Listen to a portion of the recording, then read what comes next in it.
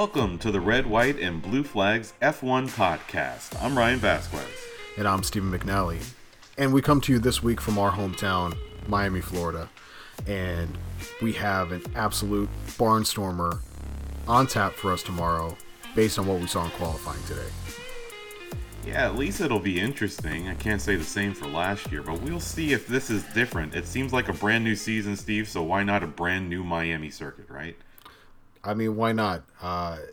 We had a shocking qualifying from a handful of people, and one of the most mixed up grids I think we're going to have for the rest of the year. I don't think we can expect this level of jeopardy when it comes to the lineup.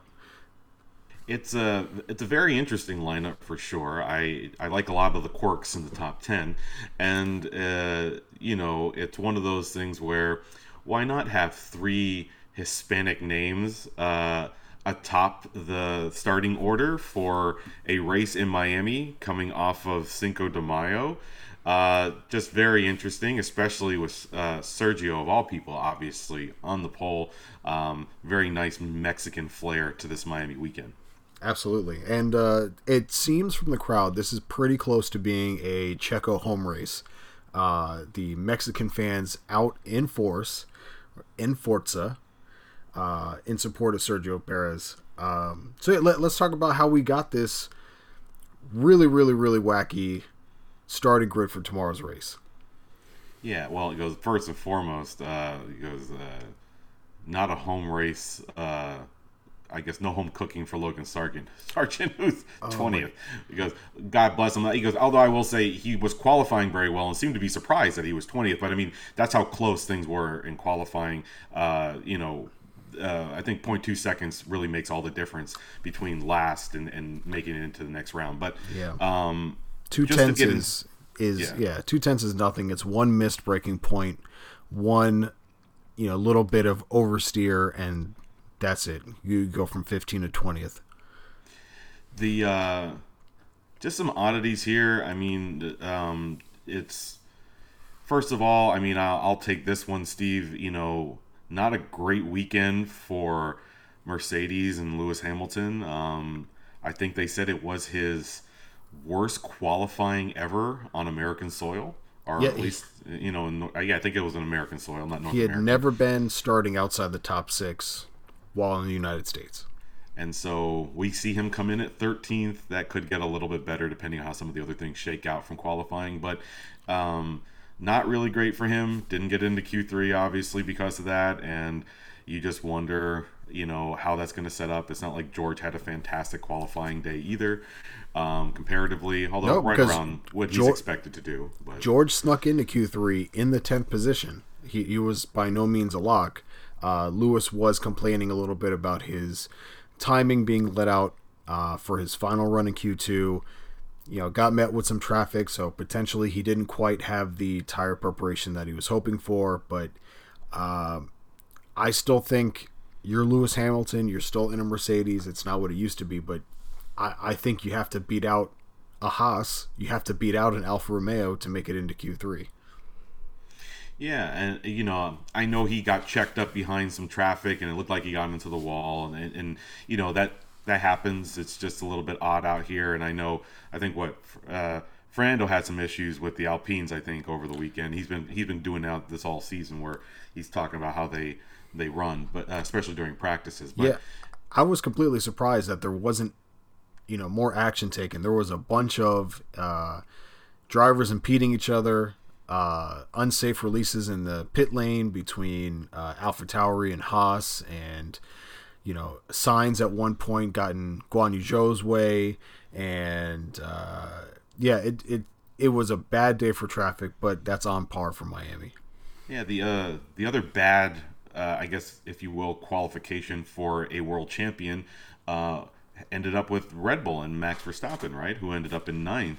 Qualifying. Not a great run for him either, although he did have, I think, one of the fastest laps out there. If he's not the fastest lap, it's just not where he needed it. So yeah, I mean that was the second biggest story of Q3. So everyone got a shot at their first lap, and Max's first lap made a mistake, went wide, had to kind of abort his lap, never put in a banker or a flying time. So that was his one shot, thinking that he was going to get the next opportunity.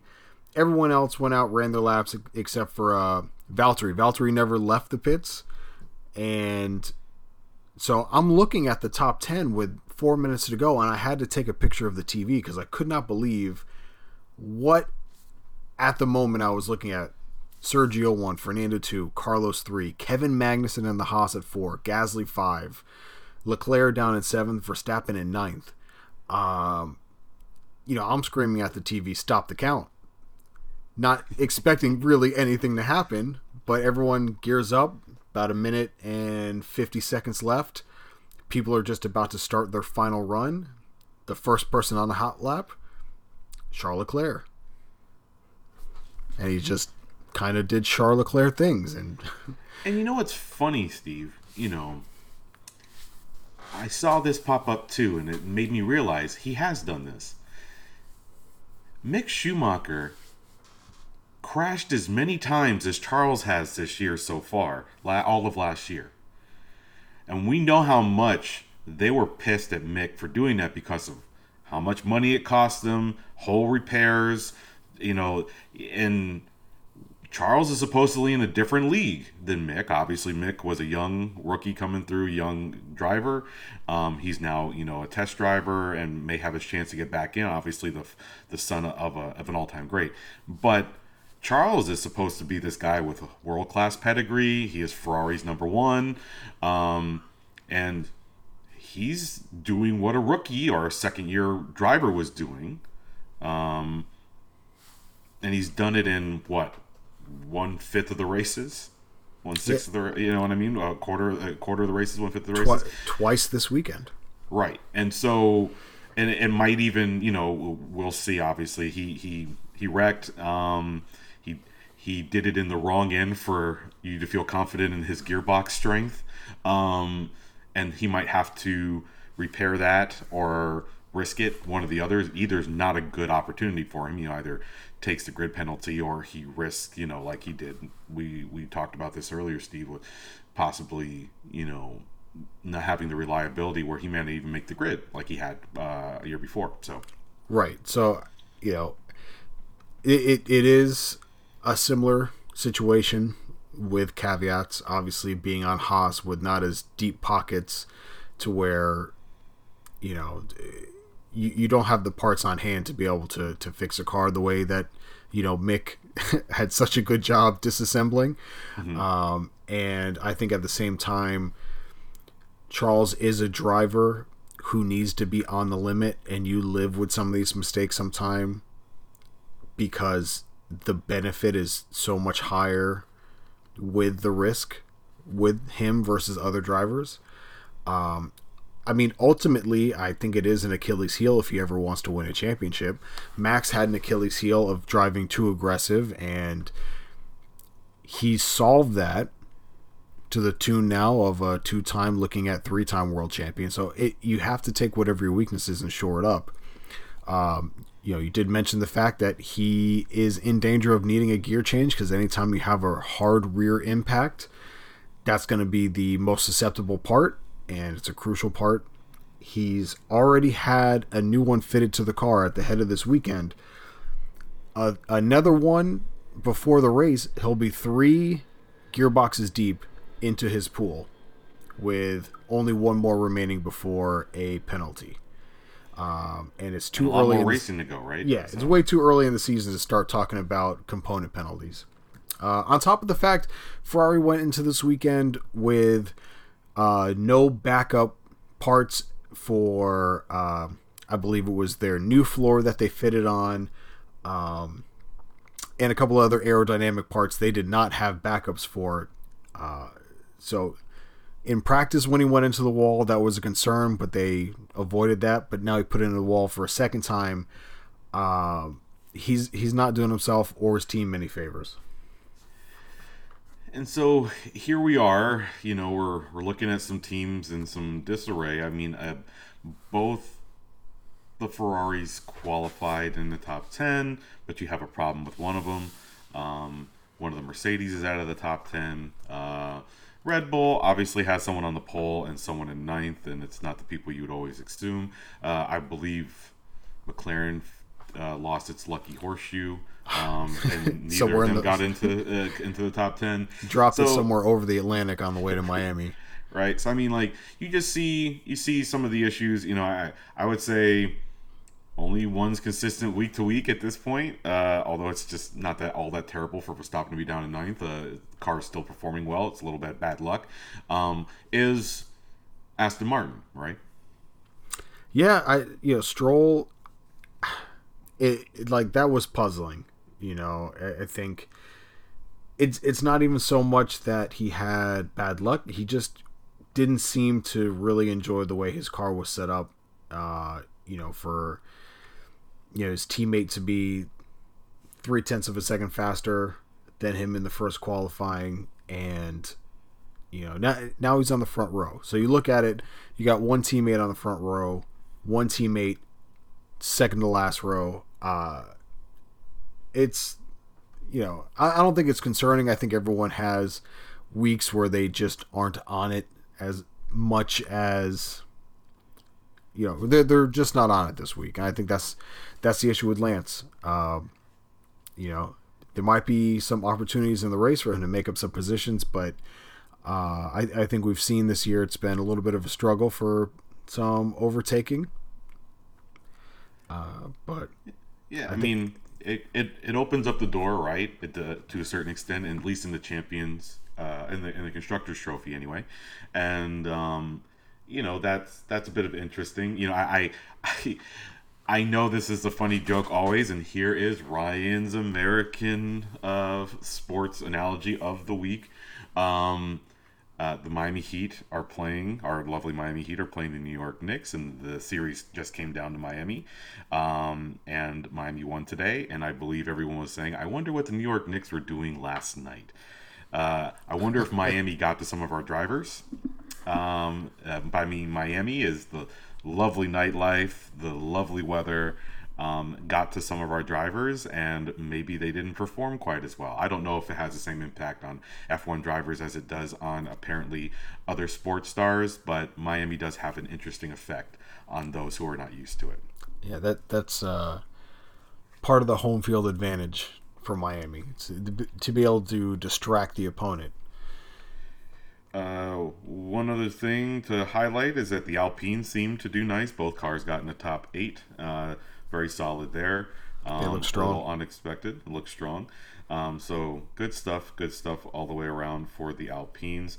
And I saw a interesting video of the AlphaTauris having fun with some Miami Vice style videos on social media.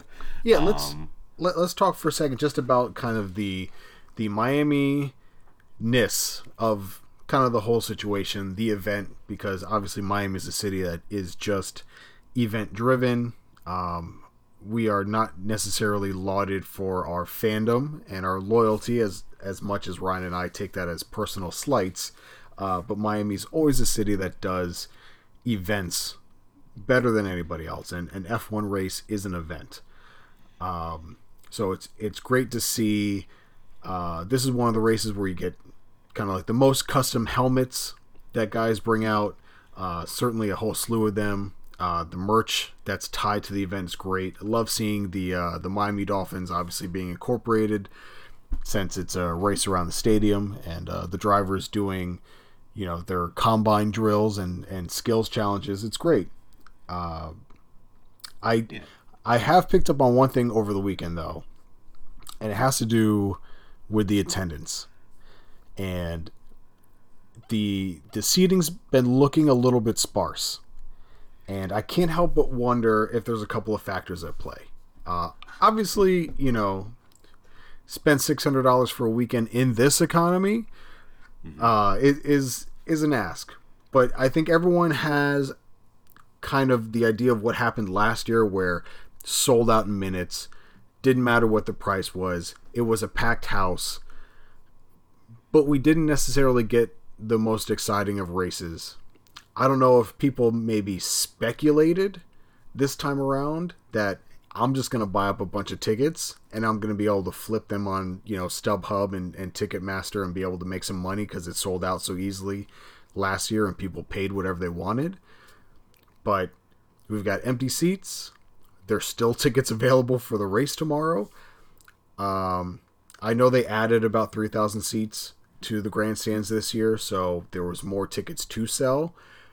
But I think it's not the greatest look that your, brand new shiny American race is maybe not drawing the crowds you were hoping for. But on the coverage, they are absolutely bending over backwards out there like Sean Spicer saying, nope, it's a huge crowd, one of the biggest crowds, and then the camera pans over and it's empty, and then they're quick to throw out, there was more seats this year, or there's a lot of people walking around the paddock, or this crowd is really engaged and smart. It was just kind of weird for them to draw up this narrative when the pictures clearly show that it's not quite drawing the crowds they were hoping for. No, Steve, we've been joking about this on the podcast the past few weeks. I have this woman stalking me to try to buy tickets, and it's one of their ticket sellers. And that did not happen last year, and I've been on this list for 2 years, and I'm pretty sure it's because they had tickets to sell. And, I looked when I first got in the queue. I got in the queue last year with you, Steve, like we did last year, and we got sticker shocked to death, and also it sold out. And then this year I got in the queue as well and got sticker shocked as well. Because they raised the prices. Yeah, they raised the prices. And it's expensive. I think a lot of things contribute here. One, the economy is not great. It's expensive down in Miami. The race was not fantastic last year, at least from the perspective of it's an exciting race, like you see it on other aspects of the circuits, other circuits on the courses. And I think maybe Las Vegas might be stealing some of his thunder as the big shiny race on the American docket this year. So I think there's a few things contributing here. Not only that, but also like Red Bull seems to be head and shoulders above everybody else. It seems to be a repeat. We see this. If the Patriots go to the Super Bowl every year, the only people who want to go see them in the Super Bowl are Patriots fans. So you don't really feel like everybody else has a shot that weekend. Right. You want to know that you're going to watch something, competitive. I'm looking forward to really affordable tickets next year for me and you to go to our third Miami Grand Prix. Yeah, I'm hoping for a good race. I know weather was also in the offing for this weekend. Yeah, and we'll talk about that. Yeah, people see that coming. They also say, I'm not going to be outside in the race, when it's pouring down rain. Or it's already enough to ask to be out there in the heat for that amount of time. Right. So, I mean, it's unfortunate. I'd love to see this race be a few things. One, obviously, a major event in my home area, our home area, Steve, and it's packed and it's a huge, lively atmosphere and a fantastic race. But it doesn't appear like it's going to be that this year. And based off of last year, it wasn't a great race either. I do think this year is going to be a better race. I do believe that. And looking at the starting grid, we got a chance. Starting grid, guys out of place on the grid who have theoretically better cars, some pit strategy in play. It looks to be a little bit looser out there, maybe some accidents, shake up some things, give some opportunities. So I believe we will get a better Miami race this year just because. But I don't know how many people will be there to see it. Right. So we'll go into previewing the race now, but I think one thing that ties in what we're talking about, ticket prices and everything, that ties into what may or may not affect the quality of the race tomorrow is a lot of other races on the calendar. You don't just have F1 on that weekend. You have other support series, F2, F3, or Porsche Cup.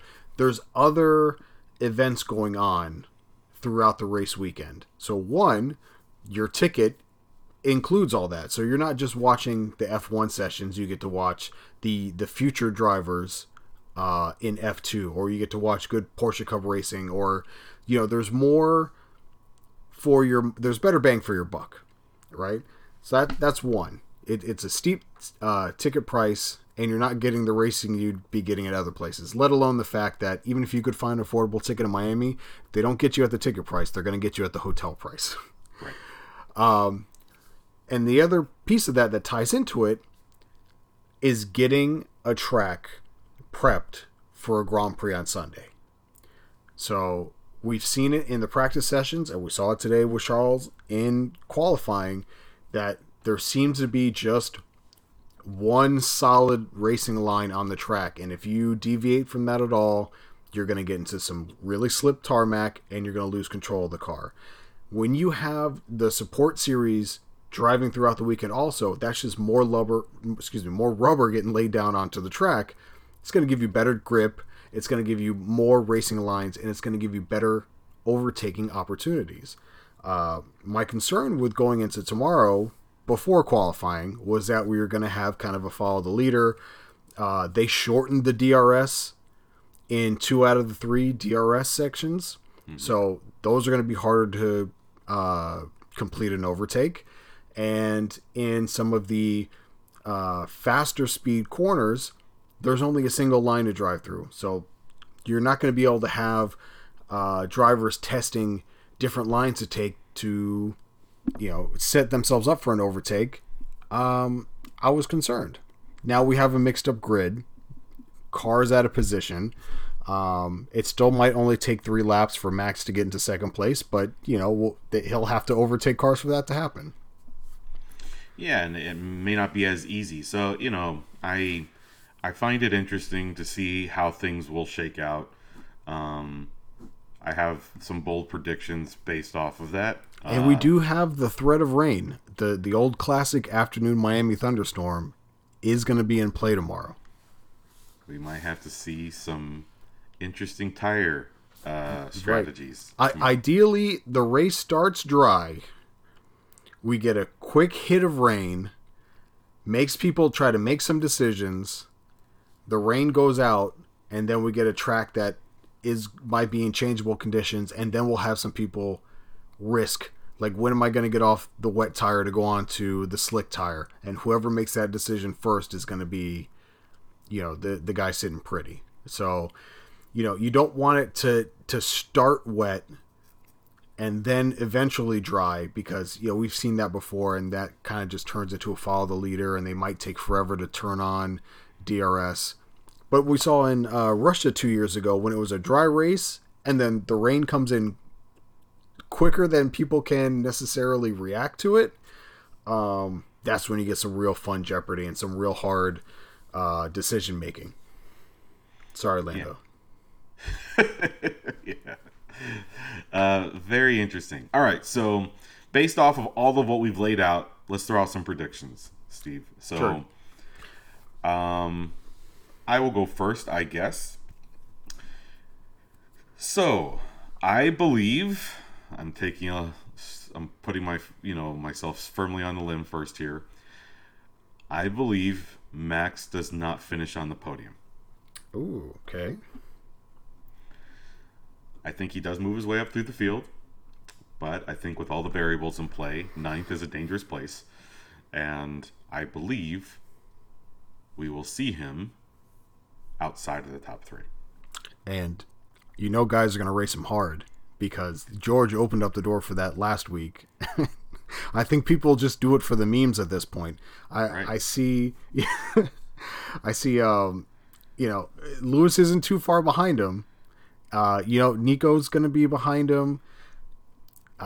These are guys who can be aggressive and don't have, a second thought of like, hey, that looks like an opening, I'm going to go ahead and take it. It's kind of like when you're in the Publix parking lot and you're driving, like a Toyota Tercel, and then there's like an S-Class, like, guy, I think you're going to have to be the one to back out of this. I'm driving a Tercel. Like, you're going to buy me a new car. Theoretically, he has to get through Carlos and Fernando, 2 guys who are not going to give him any leeway. So, and Checo isn't. Well, yeah, he goes, and whether he races Checo or not, and how Red Bull decides that is a whole other thing. But I just think that he finishes outside the top 3 for the first time this season. Fun. Well, maybe it's hopeful than it is, I think, but yeah. My second is I believe Lewis will definitely still get into the points. Okay. I think that's it, provided he survives the first couple of laps in the absolute thick of traffic. Correct. Yeah, I don't think I think that's a safe point. So I still think Lewis gets points this weekend. And I think there will be 2 accidents. Okay. So that is there will be 2 separate incidents of cars either into another car or into the like will these be DNFs? Is that what you're saying? Okay. 2 incidents that will result in a DNF for at least one of the cars involved. Okay. Well, that plays into one of my predictions where I said there's going to be at least 2 safety cars. So if you have 2 incidents with DNFs, we'll have 2 safety cars. Fair enough.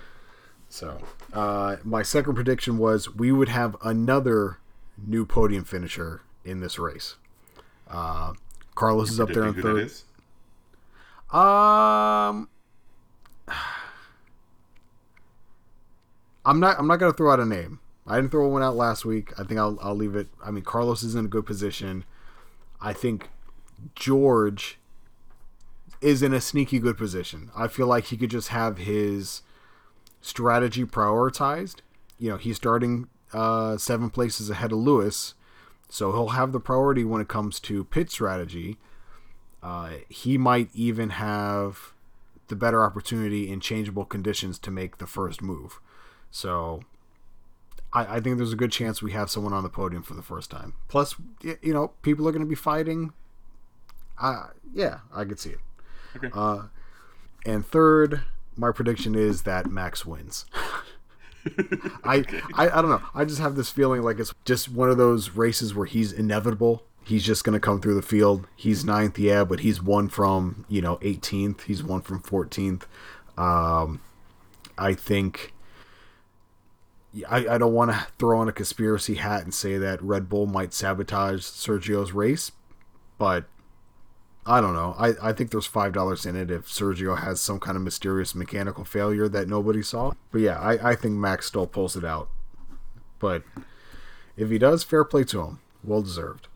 Yeah, I mean, he'll obviously earn it. Sometimes I feel like he does make his way through the field pretty easy, and it feels like, of course, because he's lucky to that extent too. It's one thing to be good, it's another thing to be lucky, and sometimes he's both. In this instance, though, I do believe this is like perfectly setting up for some drama at Red Bull. Checo being out front and having a chance to win this race, Max not having the best qualifying and it impacting the rest of his race, and it's setting up for a little drama for Checo to be in the lead in points, going into race 6. And I think that starts to look a little bit more pressure on Max going forward, and it goes into one of your long-term discussions for the year, which is when do we see our good boy Danny Ricciardo back into an F1 seat? And right now that pathway is through one of the Red Bulls. So yeah, I mean, it'd be interesting. I mean, maybe the more Sergio wins, the more likely that is, because I almost feel like if Max is mad enough, he's the guy who will retire mid-season. Like, I will take my ball and go home. I feel like he's got that mentality. Because he's like, I'm not here to set records. I'm here to race. So I almost feel like if it's not fun or challenging for him anymore, like, he's out. Call me crazy. But as far as tomorrow, I can see where, Sergio's in the lead. Max has maybe made himself up to 4th. And you get to a point where the lead driver should get the preferred strategy, but I feel like they'd flip it and give Max preferred strategy and hang Sergio out to dry. And yeah, I can see fireworks. Sounds like a good one. But this is where we'll leave you for now for the Red, White, and Blue Flags F1 podcast. I'm again your host, Ryan Vasquez, joined by Stephen McNally. And we will see you after the Miami Grand Prix as we break down what I'm sure will be an absolutely classic race. Knock on wood, not throwing out the jinx. And we'll see you next time across the line.